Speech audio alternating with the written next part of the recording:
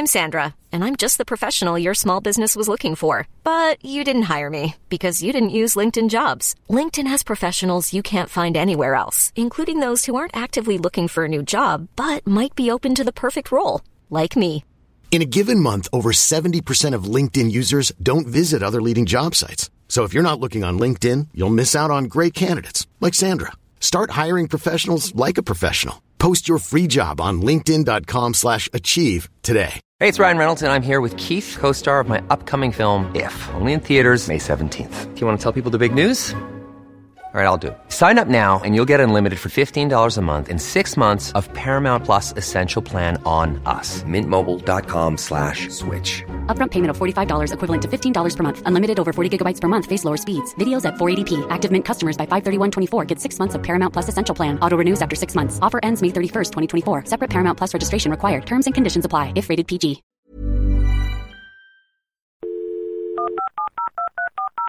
This podcast is a Royfield Brown production. Find others on iTunes. All right. Yeah, I know. Michael, have you got a minute? Michael, please don't save the car. Toto? Yes. It's called a motor race, okay? Toto, we went to car racing.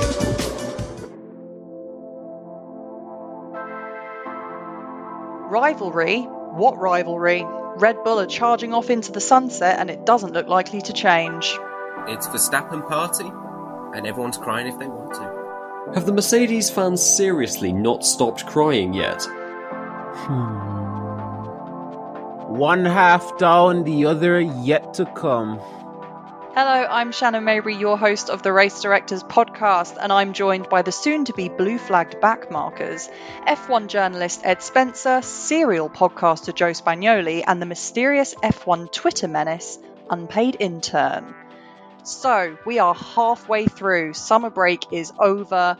The fun is done. We're ready to get back down to business, and we've got a triple header coming our way, chaps. How are we feeling after our summer breaks? Did everyone have a good time, Ed? Very nice, actually. I was sunning myself in the south of France, writing the odd tweet about legislations. But yeah, ready to go finish off what is the remaining, 9 or so races. Should be a good treble header this week. Start of a good treble header before we go into the really nitty-gritty of the flyaways, which will be long and tiring for us all. Intern, did you enjoy having 2 weeks off of F1, and are you ready for this triple header? Are you mentally prepared? I mean, I wish they'd extend the break because it's been the most peaceful 2 weeks of my life. You get me? I've had a good time. I mean, breaks in F1 aren't anything to me because I watch so many other motorsports. But now that the break's over and everyone's ready to get back, it's interesting to see how things will be. Not just the mentality of the drivers and the teams, but also the technical regulations that will be coming in for Spa. Very true, very true. We've certainly got an interesting second half of the season lined up for sure. Mr. Spagnoli, are you feeling good about this triple header or are you already exhausted? Because I kind of feel like I am. I was kind of exhausted going into the summer break. I didn't realise just how much I needed it, but I still had IndyCar and MotoGP to tide me over. It's been great just not to have to worry about Formula One for a few weeks. Really looking forward to it, although that's probably got a lot more to do with the tracks and drivers than it has either of the title battles, because let's be honest, there just isn't going to be one in either the drivers or the constructors. No, probably not. As I've already pointed out, it's looking a bit like another Red Bull Championship, really, isn't it? But let's talk about our top 7 drivers so far of the season, where we are in the standings right now. So on that vein, Mr. Max Verstappen currently sitting at 258 points, which is rather massive. Intern, it's been a pretty good first half of the season. First few races aside, I think once they got those reliability issues out of the way, Max Verstappen's just been flying a bit, hasn't he? I mean, he was flying even with the issues. I mean, said it before publicly. I think he's the best driver in Formula One. And when we started off the podcast and, they asked who's going to win the championship, I put him down because I'm like, if 2021 was anything to go by, if he can do that with a car that's close to a Mercedes, with Lewis Hamilton, then surely if he has a car that's better than the whole grid, he'll cakewalk it. Obviously, it hasn't been smooth sailing. There's been the reliability issues. There's been things like Monaco where he came third. He's had a couple setbacks this year, but I mean, he hasn't really put a foot wrong at all this year, has he?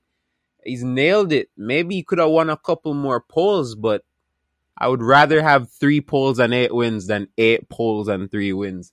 He has gotten the points where he's needed to get them. He's made minimal errors. Precisely. Ed, Joe, Max Verstappen, killing it, no? Absolutely. I think he is driving at a much better level than he was in 2021, which was already a very high level. And he's really getting the maximum out of the RB18, which is, for me at least, the second best car at the moment. But you watch the wins in Miami, barely any practice time, struggled in qualifying, stonking win. Imola dominates the entire weekend on Ferrari's home turf. You look at, let's have a think, races like Hungary, that was incredible. Like the fact that he spun, qualified 10th, and he still wins a race shows how well he's driving at the moment. I would say it's been flawless. And I just cannot see him losing this championship. But even though I predicted Charles at the start of the year, I really have to hold my hands up. Verstappen has been Red Bull's trump card. He was moderately outbattled by Leclerc in Bahrain. He had a slightly off weekend in Monaco. What else has the guy gotten wrong? The idea that this is an error-prone driver, prone to crashing, overly aggressive, it's nonsense. He is so far clear of any other driver in this sport so far this year. Hamilton, no matter how great he's been in the last few weeks, nowhere near Max Verstappen's level. And as for Charles Leclerc, he has objectively got the fastest car in Formula One. The Super Times reveal quite clearly a gap between the Ferrari and the Red Bull in second place. But even on competitive weekends where the Ferrari isn't immolating itself, Verstappen always has something special. He has not had an awful weekend this year. There is no other driver that you can say that about. While we're on the subject, currently sitting in second with 178 points, quite a sizable gap, is our young man, Charles Leclerc. Let's try not to just shit talk Ferrari for the next 45 minutes, but we should probably discuss young Mr. Leclerc. I'm going to come straight back to you, Joe, because I know you've always got a lot to say about this, but it's very disappointing, isn't it, from where we saw him at the beginning of the season, and absolutely not the kind of gap that I thought we were going to have at this point. I thought it was going to be much closer. To think in Bahrain that people were actually saying that this would be a year where Verstappen was the best driver, but Red Bull would be the ones letting him down. How unbelievably stupid those people look right about now. Leclerc's been great. I don't think it's unfair to say he's been the second best driver in Formula One so far this year, even with his mistakes. But ignoring the Ferrari complaints just for a few minutes, it's not like Leclerc hasn't made them. Imola is 100% on him. That was a guaranteed podium that only he threw away. And as for France, I'm afraid that the defence that, Ferrari kept him out on those tyres for too long, it just doesn't hold water with the way he crashed midway through Le Beaussais. That was on him. That's 25 points. At the very least 18 lost directly against Max Verstappen. Sure, Ferrari are the main component of the gap between him and Max, but Leclerc has to take responsibility for his mistakes. In turn, I'm sure you have some thoughts on this. This man's season has not been what it could have been. Well, I'll be the first to say Leclerc's errors in no way are surprising to me. When I say he's an error-prone driver, people think that means that he just crashes every race. That's absolutely not what I mean. When I say he's error-prone, well, I shouldn't even say error-prone. I feel like that's probably a bit too far. But from what I've seen from him in his career, he is capable of making mistakes like this, like what we saw in Imola, like what we saw in France. And France is still mad to me. Like, the walls in Paul Ricard are so far away, man. How do you find them? You know how hard you have to spin to reach all the way and maintain a speed big enough to hit that wall and do terminal damage? That's crazy, man. But it hasn't been all bad. His one lap pace is still good. Ferrari still have let him down, whether it be strategy or the car blowing up. The gap isn't 80 points because he's made mistakes. Obviously, a couple of them have hampered him, but I wouldn't put this whole season as a failure down to him. And it's not even over yet. You know, I don't think he's going to make back 80 points for the rest of the season, but it doesn't mean he's just going to be garbage for the second half. Maybe he'll cook. Maybe he'll cook and we all come back here at the end and say, man, what if the first half wasn't that bad? So yeah, that's what I have to say about Charles Leclerc so far this year. I don't think it's really his fault that he's so far behind in the championship race. I think if you look at Imola in France, you could definitely say, yeah, okay, it was his fault. And I think he would openly hold his hands up. But if you look at the performances in Australia, you look at the performances in Bahrain, he was fantastic. And he is a great driver, and he's doing great at Ferrari. It's just the team is not exactly giving him what he fully needs. And that's why he's 80 points behind, and that gap will probably be extended further on as we go into the season because penalties are still to come. You can say that again, my friend. Now, third in our lineup is Mr. Sergio Perez, who I appreciate is having clearly a good season, sat in third right now. Good for him. I would say apart from his win in Monaco, which was lovely to see, I don't feel like I've been noticing him that much during races. I don't know. I don't feel like he's having a particularly momentous season, a particularly exciting season. He's just quietly doing well and performing, and obviously doing great things for Red Bull in the constructors as well. But in turn, thoughts on Mr. Perez, our Mexican friend? For Perez, he's had a decent season. I definitely think he looks more comfortable with the car this year than he did last year. I mean, pole in Jeddah, first pole ever. And to get that at a track like Jeddah is very impressive to me. Obviously has the win in Monaco, which obviously wasn't on pure pace, but still, you still have to be in that position to capitalize. And, you know, races like Spain, I mean, he didn't win them, but he was still there, you know? So, yeah, I mean, Sergio's been fine this year. He too has had reliability issues. He didn't finish Bahrain, and he didn't finish Canada. I think P2 in the standings is still possible for him. I think he might be able to give Leclerc a run for his money if Red Bull improve. If Red Bull have the out-and-out fastest car, I definitely see him beating Leclerc. Well, he's only 5 points behind Leclerc right now, which is pretty damn close. So I would foresee your prediction coming true, to be honest.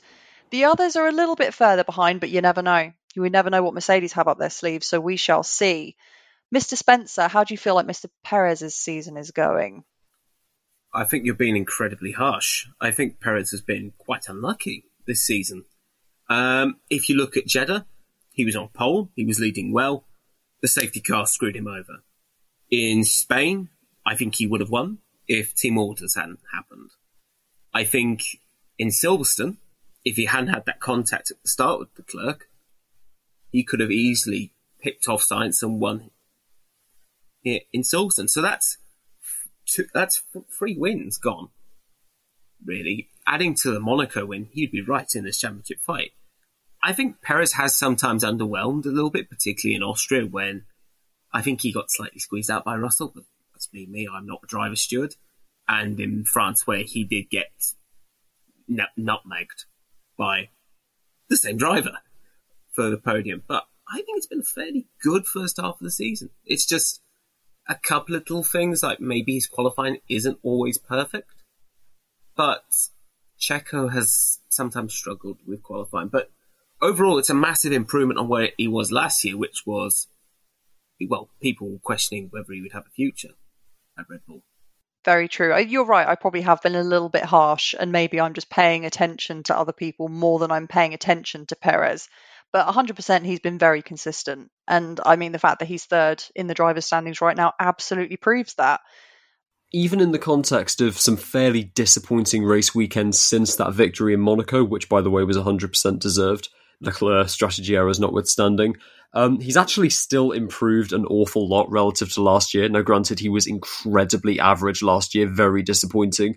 But this year, the qualifying gap to Max has come down. The flat-out pace to Max has come down, even in the context of the last few races. Tyre conservation, he hasn't been showing as much, but that's because the RB18 absolutely shreds its rubber far too quickly. He's been fine. He's not been incredible.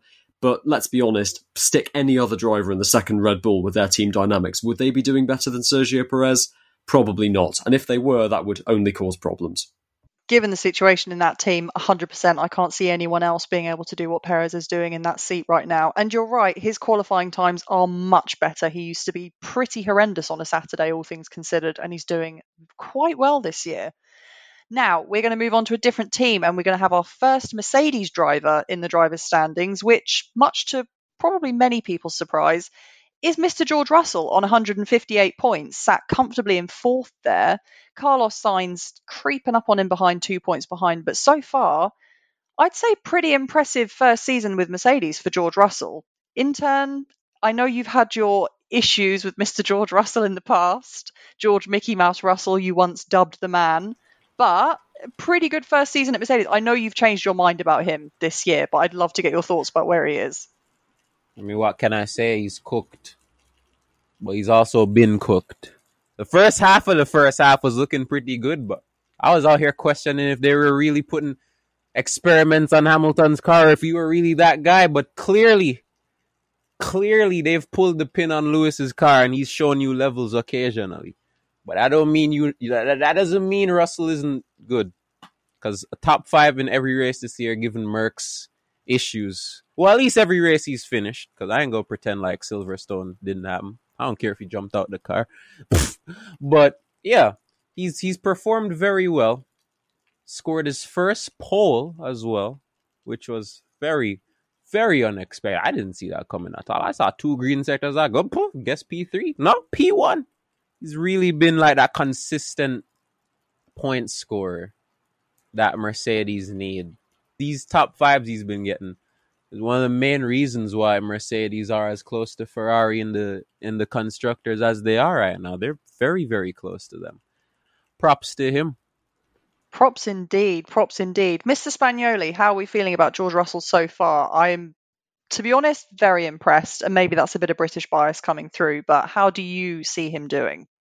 He has been somewhat fortuitous. I mean, a lot of his top 5 finishes can be explained by the fact that the Mercedes engine doesn't explode when all 3 of the other power units are combustible. This team has no reliability DNFs this year. That is something very unique at the start of a new technical era with new fuel, etc.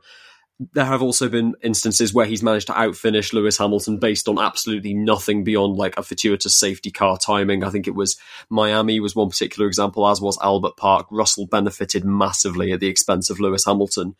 Aside from that, though, I mean, it's difficult to criticise him that much. The man literally got a pole position at Hungary in what was has been the third fastest car throughout this year. He's done well in qualifying, not outright destroying Lewis, but definitely living up to his Mr. Saturday tag. Racecraft seems pretty good, pounces on opportunities when they arise. He's been about as good as Mercedes could have hoped for, and in the context of how things went down at the end of last year, rather, maybe they're regretting not promoting him a year earlier, much though I love Bottas. I could not have said that better myself, to be honest, and I share your love of Mr. Valtteri. Mr. Spencer, pretty good first half for Mr. Russell, I'd say, but what say you? I would agree. I think it's been a pretty good start to life at Mercedes. As Joe said, I think he should have been given a little bit of an earlier promotion, but hindsight's 2020. And he was getting the most out of the Mercedes throughout, I would say, the first 11 races. He seemed more comfortable than, first 12, I should say, than Lewis, who was seemingly struggling. Although there were rumours at the time that he was a guinea pig for Mercedes to test out new setups, blah, blah, blah.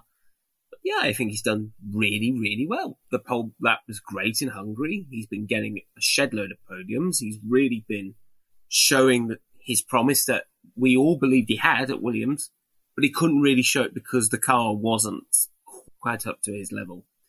So, yeah, good start to life for young Russell. The only blemish I would say on his record was probably that rather silly move he made in Austria, but I would say it was probably a 50-50.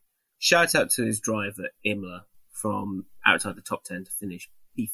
That was P4, I should say. That was pretty awesome.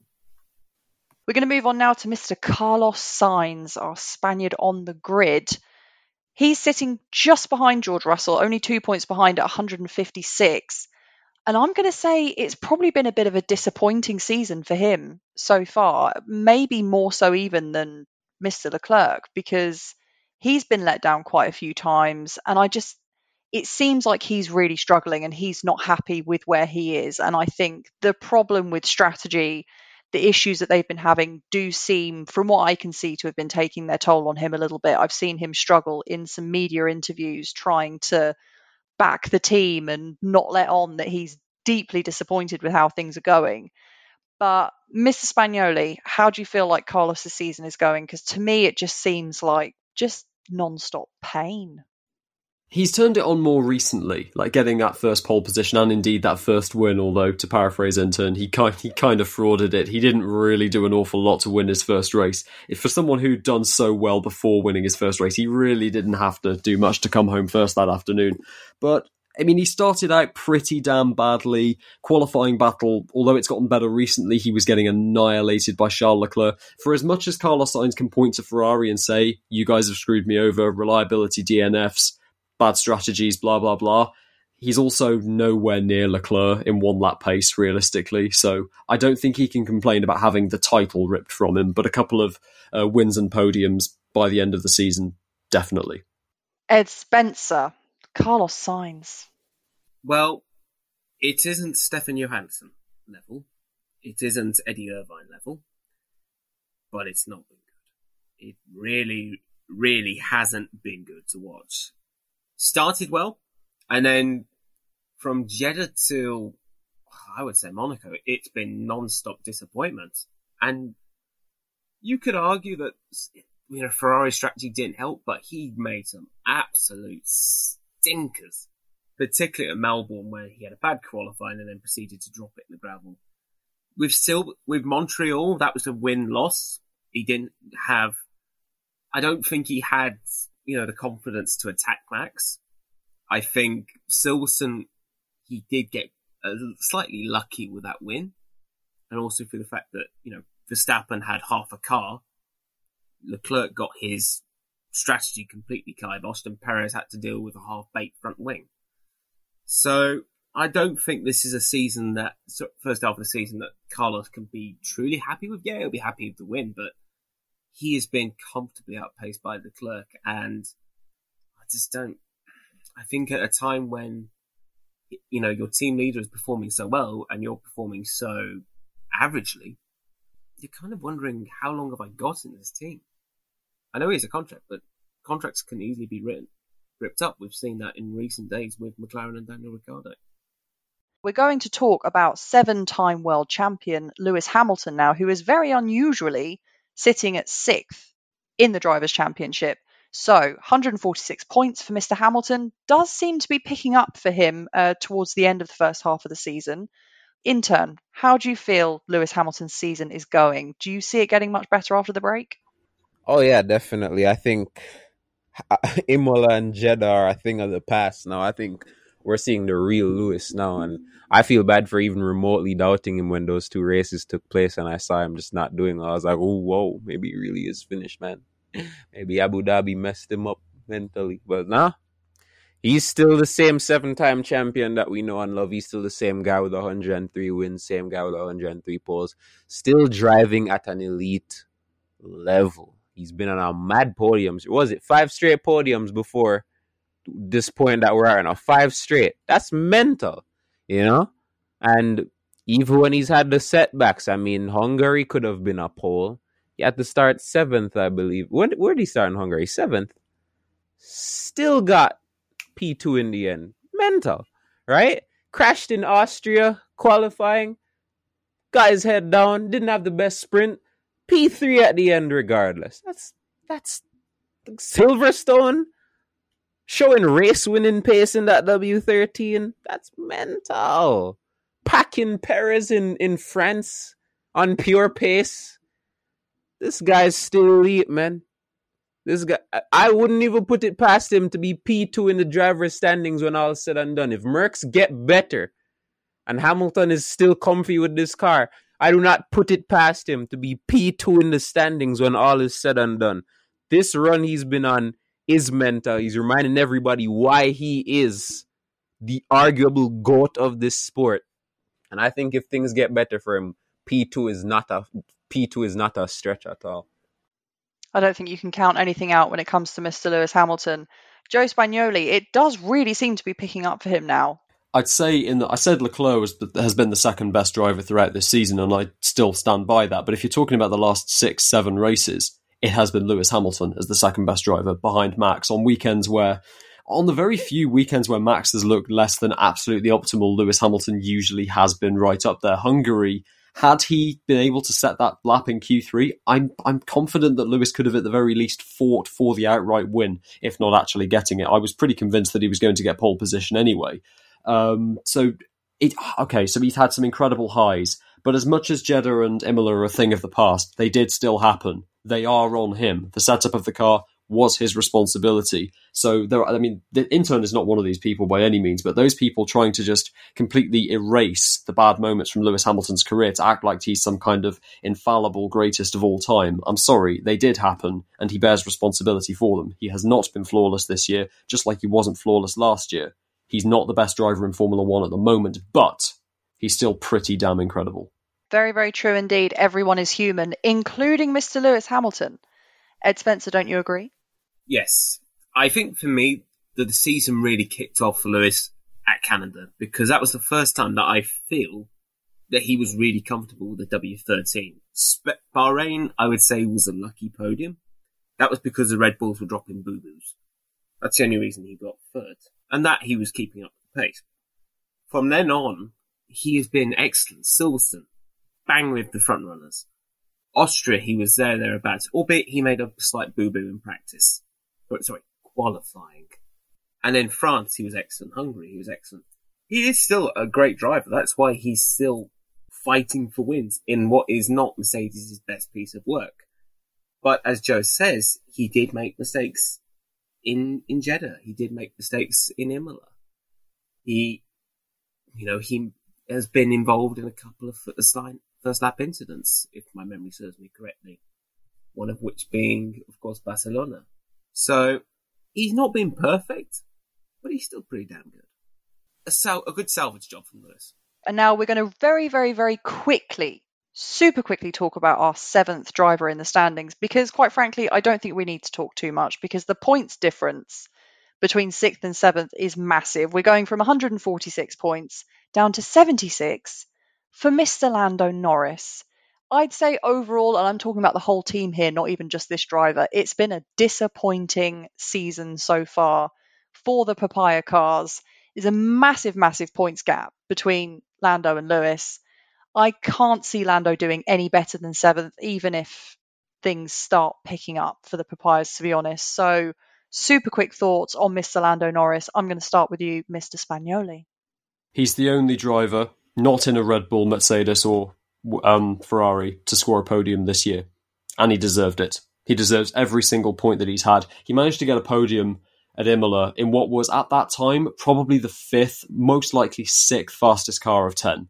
He's still been pretty damn incredible. Not as amazing as he was in the first half of last year, but the extent to which he has outperformed Daniel Ricciardo might well be responsible for McLaren paying Ricciardo $21 million to not drive for them next year. The guy is a damn special talent. McLaren are very, very lucky to have him on such a long-term deal. This is very true, and I know that he's been really struggling with the car this year as well. He said that he's had to adjust his driving style to it, so it was nice to see him get that podium. I know there's been a lot of discussion over whether any other drivers outside of those 3 teams are going to get any more podiums this season. I'm sure they will, but nonetheless, it is a good achievement for that man this season. Mr. Spencer, Mr. Norris. Pretty flawless. I would say he's getting the maximum out of that car. The podium in Imola was a good performance. The drives in Spain and Monaco when he was very under the weather with tonsillitis was impressive. Great first half of the season for Lando. Unfortunately, he's kind of got his hands behind his back with this car because it is 4th, maybe 5th best car on its day. But again, he's doing levels against Daniel Ricciardo, who is struggling. Intern, thoughts on Mr. Norris? Well, I mean, he's done very well this season, given his equipment. I mean, I think he's maximized whatever that McLaren is capable of, and then some. I mean, it's not good in race pace at all. It's definitely definitely good in quali, and he's proven it. He's even out qualified Russell a couple times this season. It's a shame McLaren aren't as good as they were last year, because having a McLaren within this little Red Bull, Mercedes, Ferrari thing we got going on would be very nice. Obviously, it would be nice to have both McLarens, but we'll settle for one at this point, 76 points is great. I think he hasn't really made any big mistakes or errors this season. But again, with whatever is happening in Spa, could shake up the grid in terms of performance. So maybe McLaren will be a bit closer. And I think if they are closer, we're going to probably see the Norris of early 2021.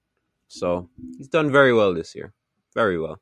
Wouldn't that be nice? Lest we forget, gentlemen, that there is rain predicted for Sunday. So we'll see how that goes.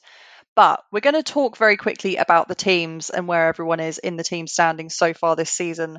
I want one sentence on each team from you, gents. And we are going to start, obviously, with Red Bull Racing. And I'm just going to kick off by saying they're flying, they're killing it, flawless, strategy, speed. Whatever problems they were having, they weren't having them anymore. It's great. It's easy to look like superstars when your main competition are clowns. I mean, you're not wrong. Mr. Intern, one sentence on Red Bull this season. They're the best. Listen, short, sweet, 3 words. Accurate. Mr. Spencer? The Bulls have overcome their slumber and are now running away with another title. Very snappy. Now, coming in second place, we of course have Scuderia Ferrari. I somehow sense that these sentences aren't going to be quite as positive. I just have 2 words. Shit show. Intern? They could be the best. Awkward silence. But they're not, Mr. Spencer. Mamma mia. Here we go again. Another championship surely won. Surely lost. Oh, God. And Mr. Spagnoli, I know you want to have a 45-minute rant, but just fit it into a sentence for me. How has nobody been sacked yet? It's the question of the season. Everybody's asking it. When will we get an answer? Now, coming in third, which probably a lot of people didn't see coming at the beginning of the season, we have Mercedes-AMG Petronas F1 team. I'm going to say they're turning it around. That's all I'm going to say. They are turning it around. Mr. Spagnoli? Fix your engine, you might have a chance. Mr. Spencer, Mercedes? The bucking Bronco has had some tranquilizers and is now normal again. Fair enough. Intern, one sentence from you on Mercedes this season. Not bad. 2 words. I love it. It's short, it's sweet. Again, it's accurate. Coming in fourth, Alpine. Intern, how are Alpine doing this season? It should be way further ahead of McLaren. I can't lie. Very true, very true. I can't argue with you. Mr. Spencer, Alpine. Okay on the track, chaotic off it. Mr. Spagnoli? You have the 4th fastest car, definitively. For God's sake, let us see that. Great job, but expecting more. That's my thoughts. Now we're going to go to McLaren, who is only 4 points behind them. A disappointing fall from grace, but I hope that they can pick it back up again. Mr. Spencer? Judge Judy awaits Zach Brown as he signs his 50th Driver of the Week. I mean, yeah, basically. Mr. Spagnoli? McLaren ruin every engine they touch, Volume 4. Oh, the pain. And Intern. Look, man, if it's gonna, I don't care how much money it costs, bro. This Ricardo dude gotta go. Oh, dear. Coming in 6th, Alfa Romeo. I'm going to say, good job, guys. Good job, but I want to see better. That's what I'm going to say. Mr. Spencer? Bottas and Zhou are mooning the midfield. Just a shame the car sometimes just doesn't want to do the full distance. Intern, Alfa Romeo. I mean, you're definitely better than last year, I'll give you that. A market improvement is all that we could ask for. Mr. Spagnoli. Tell the evangelicals we don't need Italian Jesus in our lives. Oh, I'm sure many people would disagree with you there. But coming in hot in 7th is, I'm going to call them, they're the comeback kids. It's Haas F1 team. And that is 2 words from me, comeback kids. Coming right back to you, Mr. Spagnoli. Strategy that is genuinely almost as bad, if not as bad, as Ferrari. Accurate. Intern, thoughts on Haas?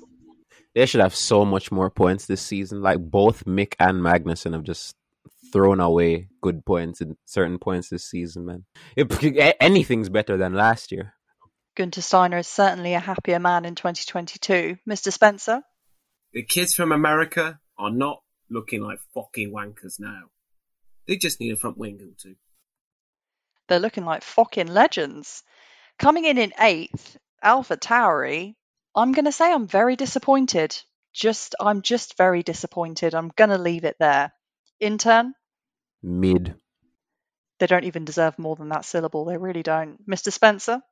Back to reality for Messrs. Gasly and Tsunoda. At least the car's a looker. It might look good, but it doesn't drive good. Mr. Spagnoli? Italy does not claim this team anymore. Damn, they've really been disowned. Now, coming in 9th, Aston Martin, 2nd from the bottom. I want better for Vettel in his last season. That's all I'm going to say. But alas, it was not to be. Mr. Spencer? So much promise, and yet so little achieved. Back to the drawing board for 2023. Indeed. Mr. Spagnoli, thoughts on Aston Martin coming in 9th? To paraphrase the elected mayor of Leicester, design a shit front wing, get banged. Okay. Intern, Aston Martin. Alonso will save you. Could be, could very well be. And now in a position that they are all too familiar with, in 10th place, it is of course Williams. I mean, what did we expect? That's all I have to say. Joe? The fact that anyone is surprised Williams are 10th staggers me. Ed? Williams? Unfortunately, the only way to make the FW44 quicker would be just to shed all the paintwork, all the bodywork off. Just leave it as a tub with the engine, the driver, the suspension, and the front wing. And maybe stick a rocket on the back. Intern? Could be worse. I'm tempted to ask how, but I'm not sure I want the answer. Hear me out, man, alright? Like, I mean, I know the car isn't there, but they've done what they can with what they have. I mean, look at Australia. I mean, they have Dead 3 last points up. as opposed to no points, so I guess there's I was going to say, Shannon, did you watch this team in 2019? You don't think I it can get did. worse? Strap in. Way worse, man. They've done all right. You know, like, it's not that bad. I don't think they're that bad. I can't lie to you. I mean, okay. I'll give you that. I'll give you that much. But moving on, ladies and gentlemen, we didn't really tell you what we thought about the last race in Hungary, so we're going to jump back into our race report and tell you how we thought that race went. This is very much a bumper episode. I know you've missed us over the summer break, so we're not just giving you a mid-season review, we are giving you the Hungary race report also. Stay tuned. So, gentlemen, Hungary, bit of a wild one. Ed, what did you think of the race overall? Erratic, fun, a little bit wet. It's kind of what you want in a race, but Max Verstappen pulled out of the bag again. From 10th to 1st, a truly brilliant strategy by Hannah Schmidt, who masterminded his victory, whilst Inaki Rueda kind of dropped the ball for Ferrari. The hard tyres were obviously not the way to go, but you asked Matteo Binotto, it was the car's fault. Mercedes, they are seemingly back. But sadly, this good race has been sidelined by what has arguably been one of the most bizarrest cases of musical chairs we've seen in the driver market for some time. Very, very true, Ed. I think it's definitely a good week for the Mercedes, and they're showing really good form and a massive improvement. And it could be that in the second half of the season, we see them maybe start to do a little bit of challenging for at least second place. Maybe first place might be a little bit far of a reach. But what do you think in turn? Really, really good week for Mercedes, no? I don't know where that Russell pole came from, because he didn't say a single purple sector, but he nailed everything and he got that pole. Hamilton could have probably gotten pole too if he didn't have that DRS failure as well. But once again, just good damage limitation by Merckx with Hamilton's strategy to get him into the podium places. This form that they've found recently with this podium streak with Lewis and Russell still getting those top fives has been amazing. They're 34 points off Ferrari, I believe, which is ridiculous to think about after how the season started with them scoring that 1-2 in Bahrain. It's been great damage limitation by Mercedes, and I think we're getting closer to them potentially having race-winning pace again one of these days. Yeah, it's good to see them just slowly get better and better. I did have a feeling at the beginning of the season when things weren't looking so good for them that it wasn't going to be looking so negative for too long of a time. I didn't think that this was the start of them, being a mid-tier team for several years and struggling. So to me, at least, it kind of makes sense that they've had this much improvement by this point in the season, because they're used to winning and they clearly have the capability within the team to build something that is very, very, very fast. So to me, it makes sense that they are where they are. But I think maybe we should probably talk about Ferrari for a little bit. And I'm going to come to Joe for that, as I always do, our resident Italian. Absolutely shocking performance from Ferrari this week, mainly from the pit wall, let's be honest. But, I mean, how are you feeling? How long do I have? As long as you need to get it all out of your system. Worse than Monaco. Unironically, unquestionably worse than what happened around the streets of Monaco, and the fact that Iñaki Rueda has woken up this morning in that chief strategist position for me is unacceptable. Start of the summer break, you need to enact change fast before the summer shutdown happens, and I cannot believe that they haven't pulled the trigger this early. Ferrari losing second to Mercedes in the Constructors' Championship is unacceptable, and now it is looking almost like a likelihood, in which case at the end of the season, Mattia Binotto, much as I love the guy, he would have to go as well if Ferrari have bottled this badly. Strategic errors across the season, the race's modelled prediction based on Leclerc's mistakes, Ferrari's errors. They're not competitive with Verstappen if you eliminate these errors. They're ahead of Verstappen by a solid 30-40 points. That's the scale of which this has gone against Ferrari. Charles Leclerc has fewer podiums this season than Lewis goddamn Hamilton did, who we thought was at the end of his peak. Some of us did in the wake of Grand Prix like Jeddah. Let's go through some of the stupid stuff that Ferrari did this weekend. I went on a podcast a few days ago before the race, and bear in mind I know absolutely nothing about tyre wear, Ferrari's strategy, how to plan a Formula One weekend. I just said at the Hungaroring, the one thing you do not do is finish the race on hard tyres. You go to the softer compound, you have the pain in the first half. What did Ferrari do after 18 laps on the medium tyres and Leclerc had plenty of life left? Change to the hardest compound of them all. A compound which Ferrari had used exactly 0 times throughout the entire weekend and thus had 0 workable data on. So Ferrari would have to react to other teams. How were they doing on the hard tyres? Well, Kevin Magnussen, in a newly upgraded Haas that was many tenths a lap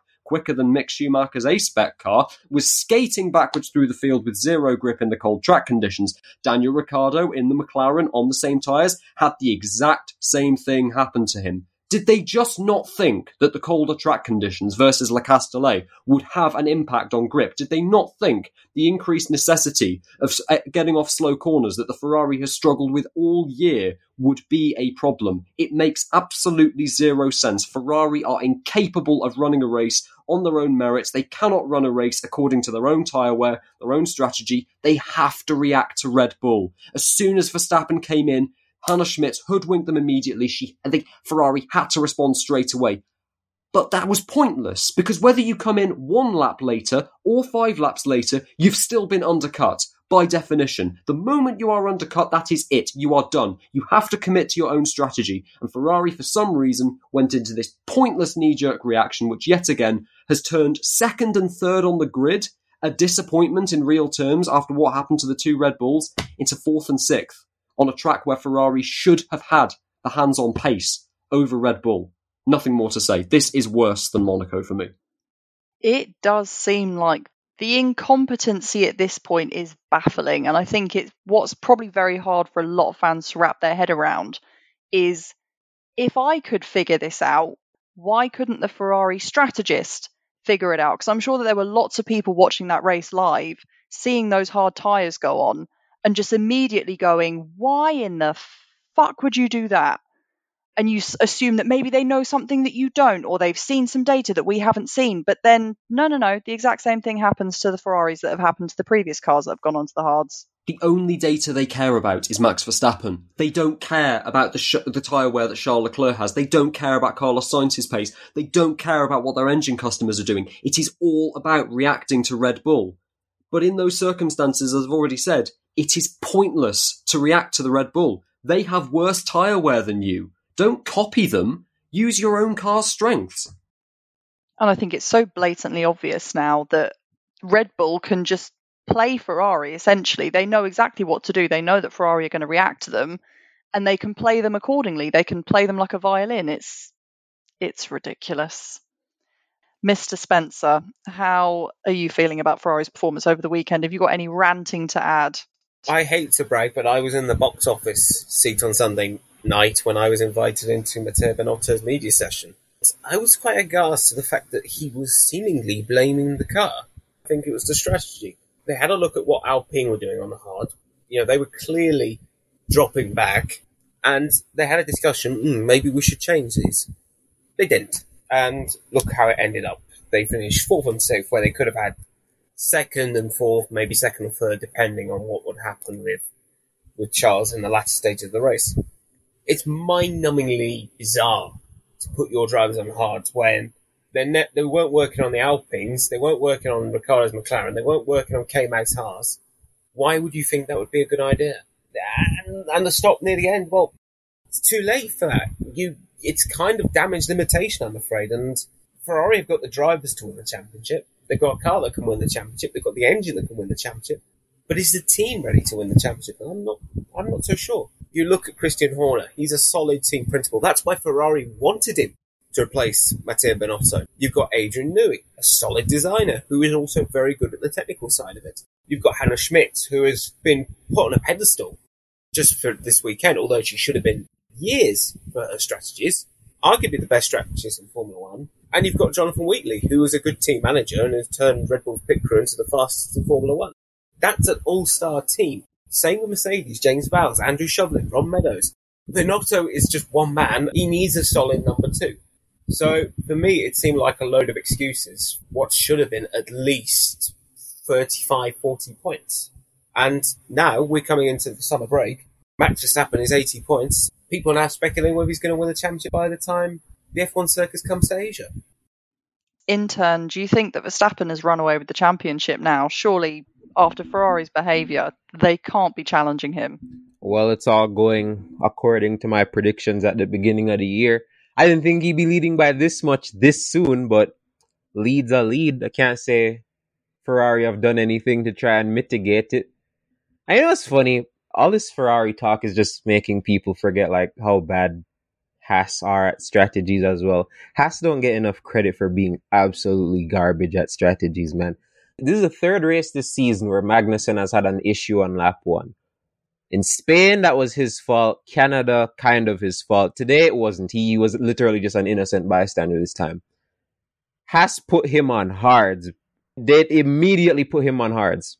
He literally got overcut by so many people because the hards were that bad. And the whole grid saw that. The whole grid saw Magnussen get overcut by people he started behind. And they're like, you know something? We should try that. For no reason. It was a cold day. Grip was all over the place. Tires were slidey. We saw Ricciardo pit for hards. He came out, couldn't even go into turn 2 properly. He hit Stroll, got himself a 5-second pen. Right? And Ferrari, from the lead, pit Charles Leclerc onto hards.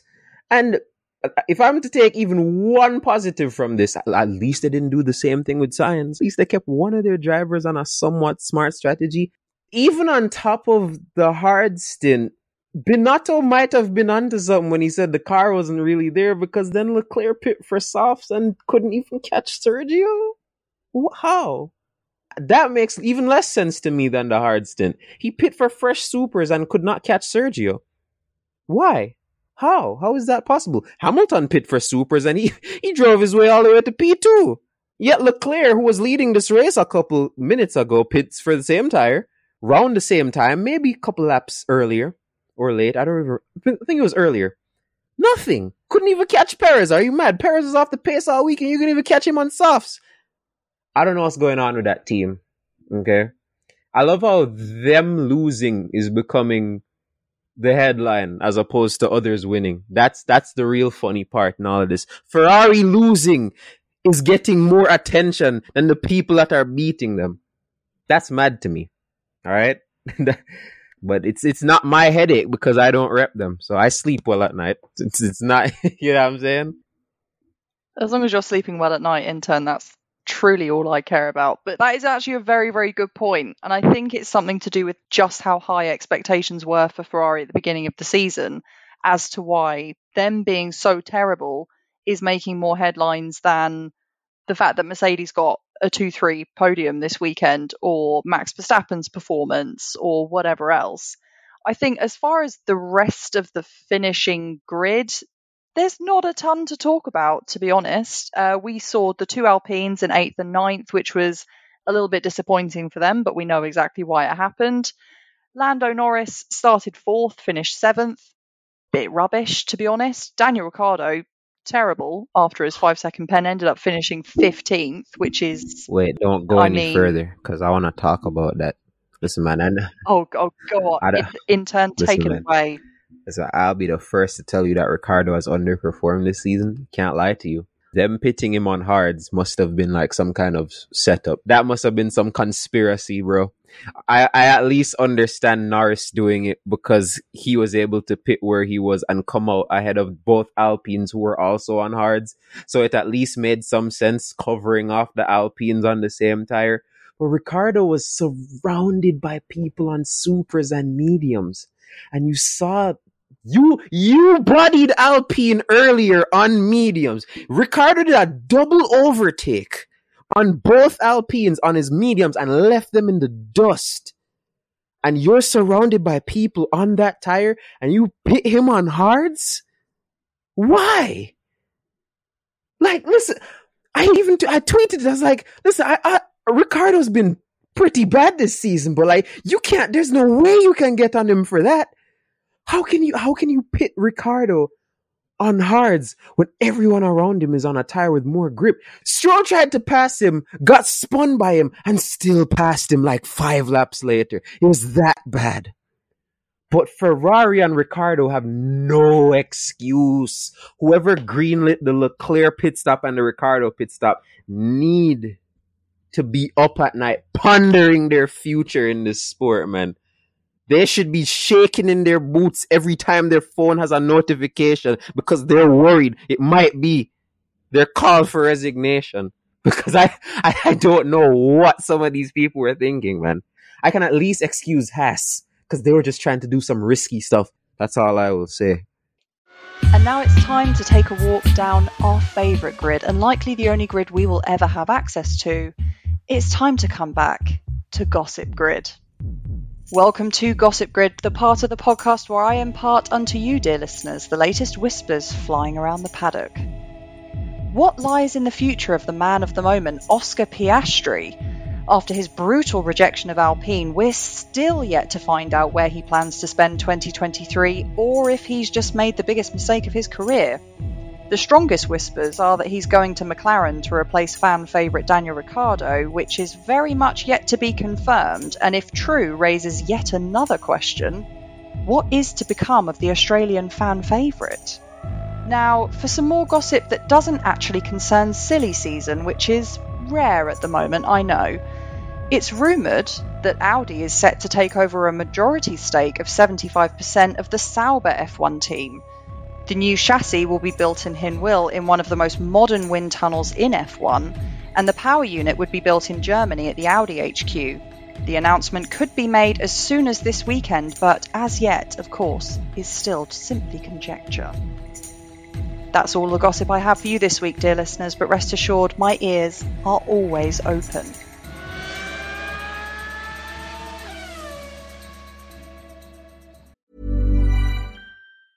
I'm Sandra, and I'm just the professional your small business was looking for. But you didn't hire me because you didn't use LinkedIn Jobs. LinkedIn has professionals you can't find anywhere else, including those who aren't actively looking for a new job, but might be open to the perfect role, like me. In a given month, over 70% of LinkedIn users don't visit other leading job sites. So if you're not looking on LinkedIn, you'll miss out on great candidates like Sandra. Start hiring professionals like a professional. Post your free job on linkedin.com/achieve today. Ever catch yourself eating the same flavorless dinner 3 days in a row? Dreaming of something better? Well, HelloFresh is your guilt-free dream come true, baby. It's me, Keke Palmer. Let's wake up those taste buds with hot, juicy pecan-crusted chicken or garlic butter shrimp scampi. Hello Fresh. Stop dreaming of all the delicious possibilities and dig in at HelloFresh.com. Let's get this dinner party started. Millions of people have lost weight with personalized plans from Noom. Like Evan, who can't stand salads and still lost 50 pounds.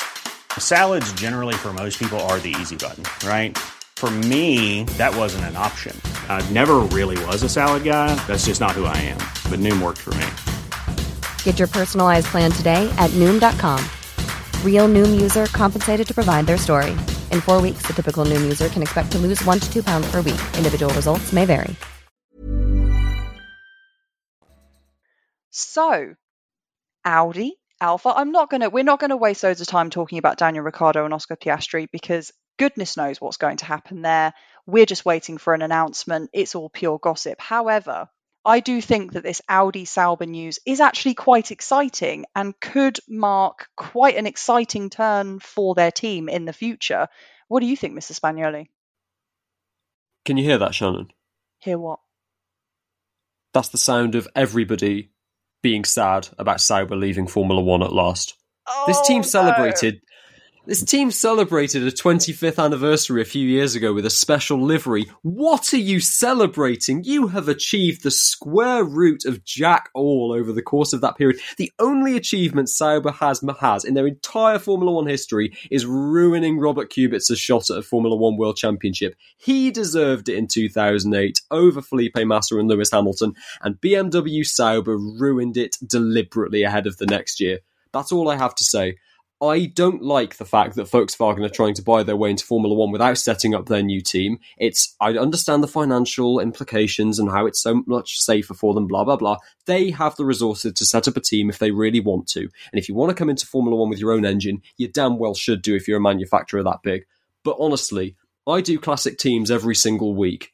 Teams that have won like one race in history that were only around for 3 years, more people will miss them than will miss Sauber. I guarantee you. That's harsh, and that's quite ridiculous if I'm being honest with you. Sauber are an illustrious name in motorsport. Yes, okay, they may have not won 5 million Grand Prix. How many races have they won? One. And wow. They've been on the grid for nearly 30 years. I think that's pretty good going, if you ask me. I'm going to hope that you're not being serious with those stats, but okay, Mr. Spencer. In turn, would you be excited to see Audi in F1? I'm excited for all newcomers. Well, not all, but I'm excited for most newcomers in Formula One. Audi are no different. If they're joining the sport, man, they better be serious because my goodness, has everything else in motorsport for them collapsed, all right? WRT is gone. Rene Rast is gone. They ain't got no GT program no more. No hypercar in sight. So if you're really coming into F1, man, you better cook. Because you've sacrificed enough to get here. That's right. They better have their pots, their pans, their fire, their hob. They better be ready to, as Intern says, cook. Now it's time to jump in the race director's time machine. And hold on a minute. Am I not allowed an opinion on Audi? You've already given your opinion on Sauber. No, I'm happy that Audi are coming in. I just hope they bring a junior team. Maybe Jost Racing can come in. It's good news for the sport. Volkswagen are investing more. Great. Can we have another team, please, as well as you're buying Sauber? Hopefully it all works out happy, clappy, slappy, and we're all singing Kumbaya at the end of it. There, done. Can I get back in my time machine now? No, because normally I actually agree with Joe. I think he's quite a sober judge of things, all things F1. I had a feeling this was coming. However, when Sauber came into the sport in the mid-90s, they came in with a real splash. They had Carl Wendlinger et al. Racing for them. They did ridiculously well. And Mr. Sauber gave up sold the team to BMW. And when BMW imploded, struggled to buy the team back. And because he wanted to keep the factory open, he saw that he had a responsibility to the people in Hinwell. And the fact that they're still on the grid is all down to his tenacity. I do love a trier, and Sauber are the quintessential triers who have in their heart and in their DNA, it is that spirit of F1. I just want to go back on mute now as producer Royfield. I have the last word because I'm editing this thing. And there you go. I will remind everybody this is coming from a man whose favourite 1980s Italian Formula One team is Osella. But yes, make up your own mind. At least we not forget, without Peter Sauber's involvement in motorsport or with the Mercedes brand, Michael Schumacher would have not been discovered. That's a very good point. That's a very good point. Imagine how different F1 would be. You know it's big when producer Royfield gets on the mic. Can I get back in my time machine now? Because we're late. Yes, you may. We're late for the time machine because it's time for Looking Back with Ed Spencer. To choose a classic race from Spa is like choosing which cake to have for dessert. You simply can't choose one. But if I had to choose one, it had to be the one which had everything you could have wanted in a race. Drama, action, and the heartwarming ending. It's the story of when Damon Hill and Eddie Jordan danced all night and Michael Schumacher rage quit. It's the story of Spa 1998. The Ardennes Forest welcomed Formula One for round 13 of the 1998 World Championship, with an unlikely title battle seemingly coming to a boil. Mika Häkkinen had led the championship since the kickoff in Australia, but now Michael Schumacher, spurred on by a rejuvenated Ferrari team and the need to seek redemption after being disqualified from the 1997 World Championship, was 7 points away from taking the championship lead. David Coulthard was the only other driver who was mathematically in with a chance of becoming a world champion. Still, with a gap of 29 points separating him and his teammate, the Scot would need a miracle if he were to snatch the crown. Qualifying had taken place in unseasonably sunny conditions, with Häkkinen on pole ahead of Coulthard, but on Road 2 there was a surprise. Damon Hill had put his Jordan third on the grid ahead of Schumacher and Eddie Irvine, whilst reigning world champion Jacques Villeneuve started 6th despite a monstrous practice crash at Eau Rouge. The pre-race sunshine gave way to heavy rain, set to last for the entire race, meaning that visibility would be virtually non-existent. But when the green light went out, Häkkinen got a great start, with Villeneuve leaping up into second, ahead of Schumacher as they left the source for the first time. But behind the top three, Coulthard hit a damp patch and slammed straight into the barrier, taking Irvine out. Yes, it's go! And Coulthard drags. Häkkinen gets away well. Look at Eddie Irvine coming up on the inside. Villeneuve goes up into second position. Schumacher is down into about 6th position. Bad start by the Ferrari. Great start by Eddie Irvine. Villeneuve. Look at Villeneuve. And into the wall. Who was that? Coulthard in the wall. David Coulthard into the wall. Will stop the race. They'll have to red flag this. Terrible. Look, this is quite appalling. This is the worst start for a Grand Prix that I have ever seen in the whole of my life. What followed was an orgy of destruction, as 12 cars, blinded by the spray and balked by Coulthard's McLaren, slammed into each other on the run down to Raidillon, spraying carbon fibre and loose tyres into the afternoon skyline, narrowly avoiding the spectators who ducked for cover as the tail-enders tailboned into the midfielders. The race was stopped immediately, but amazingly none of the drivers were injured, with teams now frantically getting spare cars ready for the drivers involved in the pile-up. Unfortunately for Messrs Rosset, Barrichello, Panis and Sato, their race was run, as the Tyrrell, Stewart, Prost and Arrow teams had both their cars wrecked in the start line Chamozzel, meaning that only one of their drivers could take the restart. With the track now cleaned up, 18 starters took the restart, that with Häkkinen bogging down on the line as Hill leapt up into lead approaching La Source. Then, as they exited the corner, Schumacher and Häkkinen made contact, spinning the Finn round into the pathway Johnny Herbert, who collided with the McLaren, taking both out on the spot. Schumacher wasted no time getting past Irvine for second on the Kemmel Straight, whilst at Les Combes, Coulthard, who had made his second dreadful start of the weekend, collided with Alex Wurz, taking the Austrian out as the safety car came out to restore order. When racing resumed on lap 3, Schumacher went on the attack, eating into Hill's gap before sensing an opportunity at the bus stop on lap 8, diving through on the inside to take the race lead. But it wasn't all plain sailing for Ferrari, as Irvine, trying too hard, lost it coming into Les Combes, smashing his front wing to pieces and forcing him to the pits as Jos Verstappen joined the long list of retirements. Toro Takagi was next out on lap 10 after spinning off, Whilst Villeneuve's once promising race ended on lap 16 with a spin whilst he briefly led from Schumacher and Hill, who had come in for fresh boots. Esteban Tuero also joined the list of retirements on lap 17 with a gearbox failure. But Schumacher was seemingly in no mood to sit and wait behind the back markers, nearly colliding with Pedro Diniz on the run down to Rivage. Sensing the danger, John Todd marched down to McLaren's pit wall to ask a soon-lapped Coulthard to let Schumacher pass without any dramas. Coulthard tried to let Schumacher through, but the German, who knew nothing of the drama in the pit lane, didn't see the Scot letting him through. Oh, God! Michael Schumacher hits David Coulthard and is out of the Belgian Grand Prix. Maybe he should have been a bit more circumspect about trying to pass him, but he is out, and Damon Hill is in the lead. The pair both drove back to the pits to seemingly retire from the race, but Schumacher wasn't looking to quietly walk back into the paddock to lick his wounds. Oh no. The usually unflappable, ice-cool German turned into an erupting volcano, rushing down the pit lane with his Ferrari team in tow as he tried to engage in some sparring with Coulthard, only for a wall of McLaren mechanics to push the German away, who had asked Scott a simple question: "Are you trying to fucking kill me?" Ferrari's wet and miserable afternoon was completed when Irvine spun out, with Hill very nearly joining the Irishman after straight-lining the bus stop.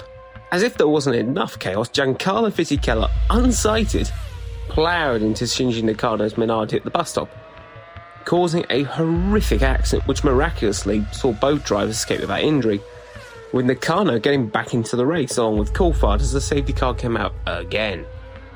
By halfway, only 8 cars remain, with Hill and Ralf Schumacher leading a drawn 1-2 as they made their final stops, with John and Lazy third ahead of Heinz-Harald Frentzen and Diniz, with Jarno Trulli 6th and a lap behind as racing got back underway with a handful of laps left to go. Sensing that a 1-2 was possible, Hill went on the team radio and said that if he and younger Schumacher raced, they could end up colliding, costing John their first Grand Prix victory and handing Alesi the win on a platter.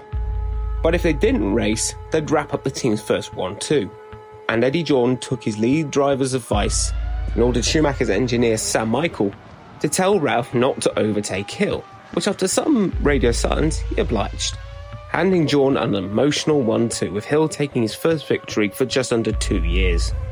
Alesi gave Sauber plenty to smile about with third ahead of Frentzen and Diniz, as Trulli finally secured Prost's first point of the year with 6th. The drama didn't stop there, as Schumacher, now doubly enraged that his brother had his maiden Grand Prix win snatched away, engaged in a slanging match with Jordan, which very nearly turned into Schumacher's second sparring session of the day.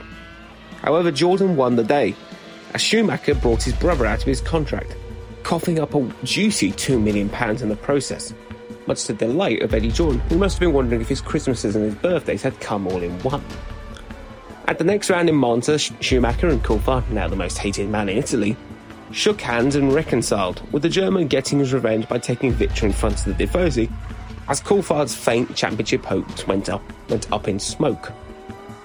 Schumacher had won the battle, but Häkkinen won the war, taking the championship in Suzuka when Schumacher stalled from pole and then picked up a puncher when trying in vain to close up on the Finn.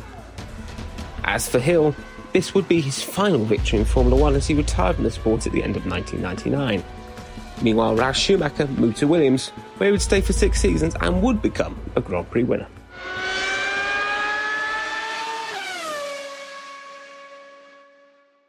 We do love looking back with Ed Spencer, and that was certainly quite a dramatic race to look back on, I'd say. Very well chosen this week.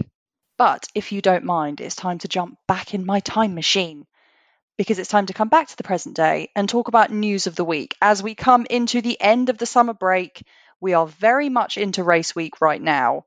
It's time for some news, and my news is that Christian Horner wants to see certain classic tracks protected from dropping off the calendar.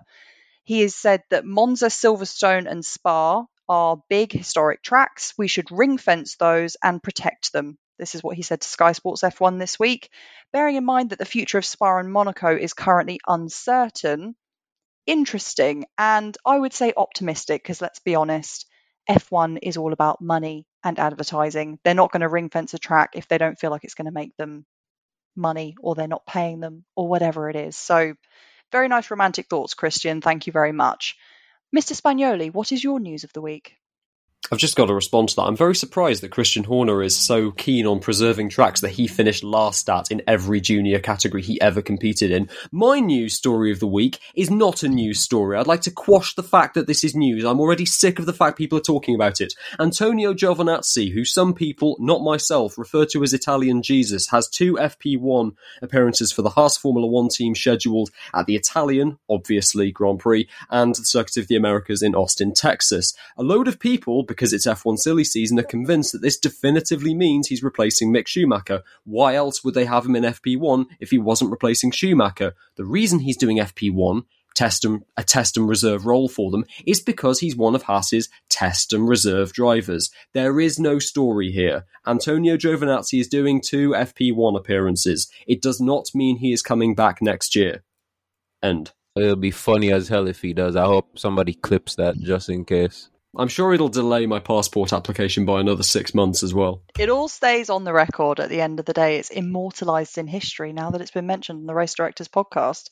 And I do agree with you. It makes sense to have your test and reserve driver having some experience, especially in a new regulation car. Intern, what is your news of the week? My news of the week is that Andretti, they're making moves, man. Don't ever tell me that they're not good enough to enter this sport, bro. You see what they just purchased? Huge investments. They are looking at this looks like a headquarters, a big old facility that they just purchased somewhere. I don't remember. It's somewhere in America. It's not in Europe, but Indiana, my friend. Clearly, when Indiana. It's in Indiana. And when you look at the facilities, it definitely looks like something that's built for Formula One. And I think this further hammers the point that they are indeed serious about joining the sport one day. Whether that be before or after 2026, we'll find out. But yeah, man, it just fuels the fire that you can tell these guys really want to do it and they think they can. And I think they can too. There are a lot of people out there that don't. We'll see about that. Agreed. It does look like a copy and paste of the MTC, but when Zach Brown's your best friend, why not copy his homework? Ed Spencer, what is your news of the week? Well, the news of the week comes to no surprise of anyone. F1 will not be returning to Russia anytime soon. Stefano Domenicali has confirmed that we won't be racing in Russia. Russian politicians have reacted angrily, saying they've got some years on their contract. The end. It's the same old guff. And to be honest with you, let's completely forget we went to Sochi Autodrome. It was an awful circuit that made TIA look like the green hell. Yeah. And also, there's been rumours that Mick Schumacher might be going to Alpine. Next. What a bombshell. And I will say probably the only person crying about that Russian news is a certain Nikita Mazepin. Let's be honest. None of the rest of us care. Moving on, back into the time machine, because it is time for classic teams of F1 lore with Joe Spagnoli. Mercedes' dominance post-2013 may have reintroduced German silver to the front of the F1 grid, but for all their pride before crashing out at Hockenheim, the team itself are as British as they get.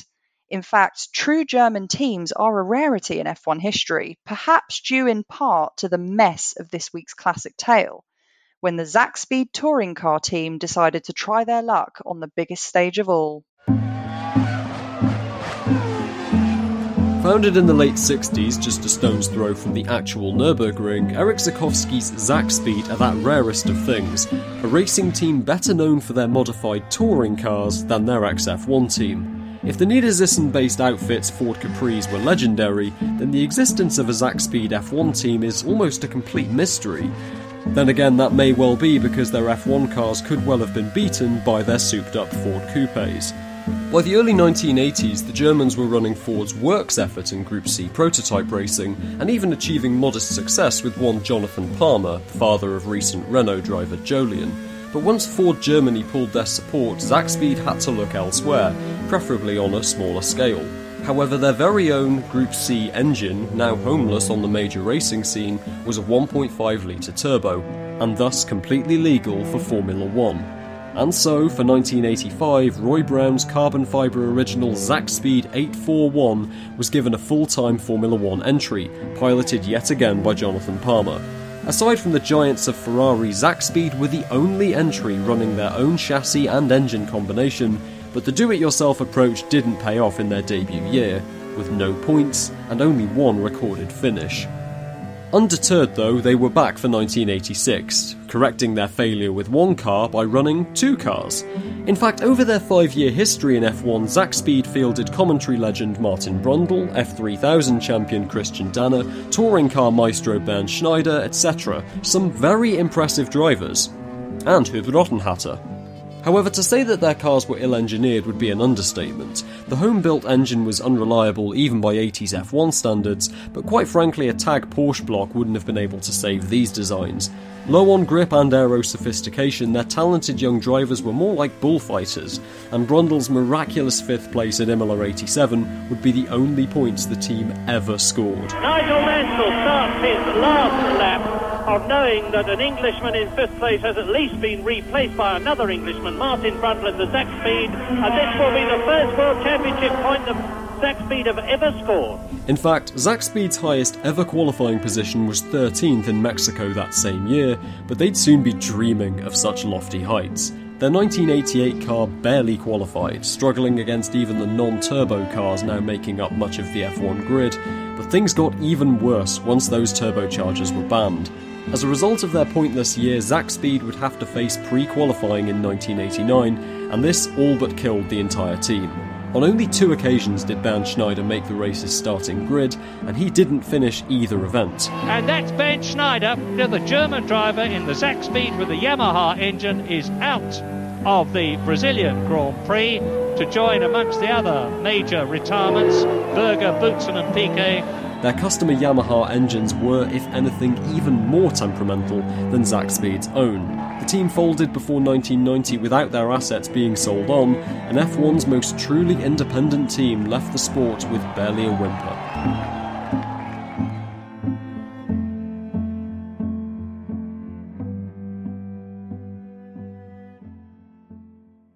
I'm going to be honest, I had not heard of Zack Speed before this segment. What the hell is a Zack Speed? With the exception of producer Roy Field here, the knowledge of Zack Speed is just, it's very, very low just in general. Their Wikipedia page, which I was using as a crucial source for that piece, is suspiciously short. The F1 section of there is tiny for a team that was in there for a few years. And I think the biggest indicator of just how unknown and anonymous and how little Zack Speed achieved was my father, Papa Spagnoli, who watched a hell of a lot of F1 in the 1980s because he was an aggressive smoker at that time. And I asked him if he remembered the Zack Speed Formula 1 team. He said, yeah, I vaguely remember them being around. They were only around for a year or so, weren't they? No, Dad, no. They were around for 5 full seasons in Formula 1. They just achieved so little with the amount of money that was pumped into them. What works team in the history of Formula 1 with that much money pumped into them achieved such a small amount? Producer Royfield may have the answer. I think they were the quintessential spunkers of sponsorship cash. They came into the sport with a little bit of a dash, and because they were a works team, they were given much more kudos than they actually deserved because they were producing their own engines and chassis, which was unheard of for a new team with little pedigree to come in and do. But I was surprised when I edited the piece that they were around for 5 years. But they did. They gave Jonathan Palmer his first race in Formula 1. He was with them for quite some time. Christian Danner. They had some decent-ish drivers, but yeah, they flattered to deceive. That was Zack Speed. They were always at the back, but they were the big boys at the back. Zack Speed, I feel, underachieved in F1, but you need to look at their motorsporting legacy. They've been pretty consistent, running in the DTM, running in sports cars, and they did have some success. And the cars were very elegant to look at before they were either smashed up or on by the side of the road with the engine gone. And the livery, the red and white, is quite beautiful. And funny little note, the West logos, when they had to go to non-tobacco races, Joe, do you want to guess what they changed them to? What did they have to change it to? East. In 1980s Germany. Yes. Not an intelligent thing to do. Wow. That's a Google image search. Yes, it is. You can find it on all forms of the internet. The East Zack Speed. Now we are jumping right back into the present tense, and it is time. it's time for everyone's favourite part of the podcast and a very momentous moment because we are going to do our very first plonker of the season so far. I hope you gentlemen are ready. Joe. Plonker of the season. Right.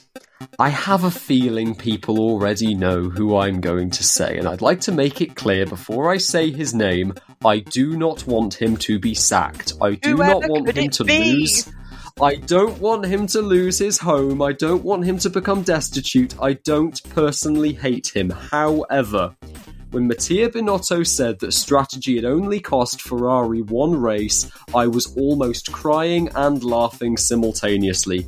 Ferrari chief strategist Ignacio Iñaki Rueda has cost Ferrari at least 5 guaranteed podiums this year. He has cost them at least 60 points this year with his bad decision making. Ferrari strategy has never in my life been worse than it is right now. Iñaki Rueda, you are responsible for the fact that we do not have a title battle on either front this year. Plonker of the season. I mean, literally no one saw that coming. I'm joking, we all saw that coming. Mr. Spencer, plonker of the season so far. Sprint races. What have they achieved? Nothing.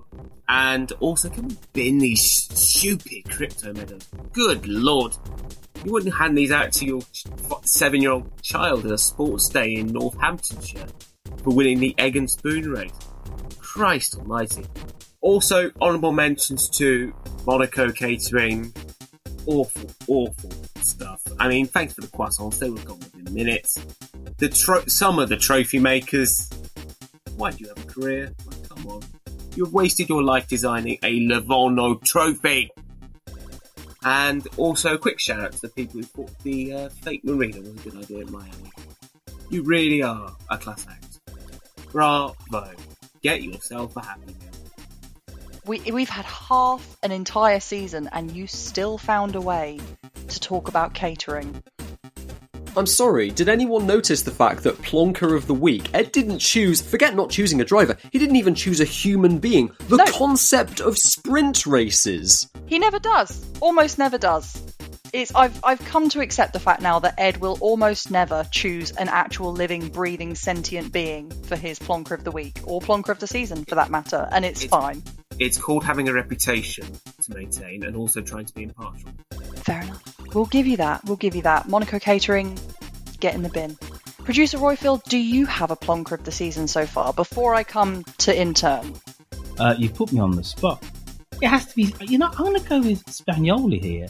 The way that Ferrari have disgraced themselves with strategy, you have to say consistently, they are the plonkers of the season so far. I'm just going to say, Producer Royfield, that Joe absolutely thought then that you had chosen him as Plonker of the Season so far. A shard of ice went through my heart. You have no idea how that felt. Gladly for you, no. You can mend that little broken heart of yours. But, intern, we're coming to you. I want to know who your Plonker of the Season is, and you better tell him to fix up. I mean, it's Ricardo. I mean, who else could it be? He has 19 points in half a season. Are you like, who else could it be? Y'all here talking about Ferrari, bro. Like, when has Ferrari bottling stuff ever been news? Ricardo having 19 points? How much Norris have? 76? Don't get me wrong, all right? I know it isn't all his fault. There's no way it is. I've seen McLaren screw him over with my own eyes, especially in Hungary. No one even talks about Hungary. Hungary is egregious to me, but like, he has 9. That's less than a win's worth of points in a car that's beefing fourth in the constructors. The only reason McLaren are even close to Alpine is because of Norris. Like, what's this dude doing? How much did they pay this dude? You pay this dude like 20 plus million to score 19 points in half a season? The hell is he gonna do in the second half? 19? That's ridiculous. Let me actually... No, you can edit this out if you want. Let me pull up the standings. Let me see exactly who he's behind. Run me the driver's standings right now. Here we are. He's behind Kevin Magnussen Loading. right now, my friend. Behind Magnussen. Oh my goodness! Don't kill me. Do not kill me in here today. No. Okay, let's. He's behind Magnussen, Alonso. Alonso with 5 billion retirements. He's behind Alonso. He's barely ahead of Gasly. He's barely ahead of Vettel. Like, what's this guy doing? What is he doing, bro? Like, how do you have 19?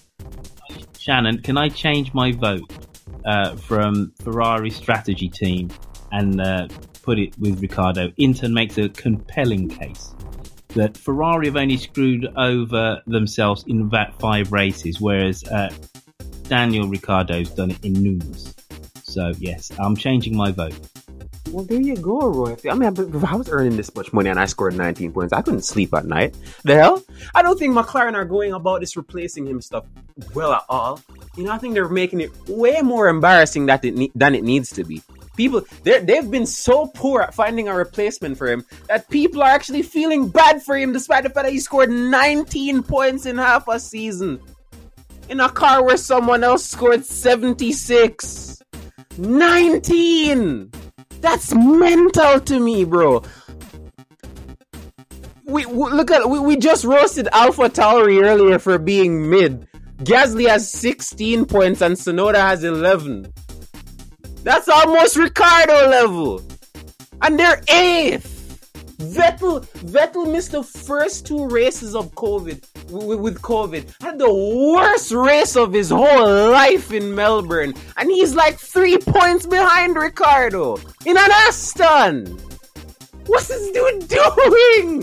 What is he do, bro? What is he doing? I need to. All right, the car's mid. We've acknowledged that, but it's clearly good enough to score at least 76 points. And this dude out here scoring 19. I don't even know if that's quarter of 70. I think it's exactly maybe. I don't know. Maybe he'll do well in the second half. Though. I mean, we'll see. I mean, I knew you were going to bring the smoke. I wasn't expecting a forest fire. But. He's a very popular driver in Formula 1, says F1 Twitter. Great for marketing. But it's time for my plonker of the season so far. And I had some ideas coming into this podcast who I was going to choose. But like producer Royfield, I have been, I don't know if the word is influenced or bulldozed into choosing Daniel Ricciardo. Because after that manifesto from Intern, I kind of can't justify choosing anyone else. So that means that for one of our very rare occasions, we do have a majority vote after Royfield switched sides. It's Daniel Ricciardo for plonker of the season so far. We do have a definitive winner, and yeah, as Intern said, maybe he'll pick it up in the second half of the season, but who knows? Maybe someone should send him a copy of this podcast so that he can, I don't know, get some fire under him or something, or cry. We'll see. But, gentlemen, on that fiery note, that is all we have time for today. We do appreciate it, ladies and gentlemen, if you have made it to the end of this bumper episode, marking the end of the summer break and the beginning of the second half of this 2022 season. We would invite you to follow us on Twitter if you don't already, which is @race_directors, or like us on Facebook at the Race Directors Podcast. Make sure you're subscribed. Make sure you're leaving us reviews. We greatly appreciate it. This is our first halfway point in our first season of this podcast. I think we've done a fabulous job, gents. And that is all. I stand by everything I said about Sauber.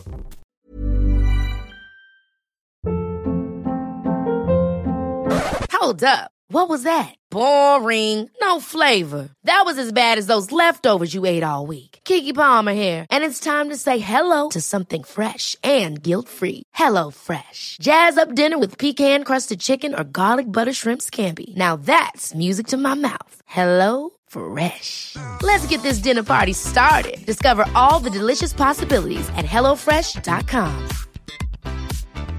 Planning for your next trip? Elevate your travel style with Quince. Quince has all the jet-setting essentials you'll want for your next getaway, like European linen, premium luggage options, buttery soft Italian leather bags, and so much more. And is all priced at 50 to 80% less than similar brands.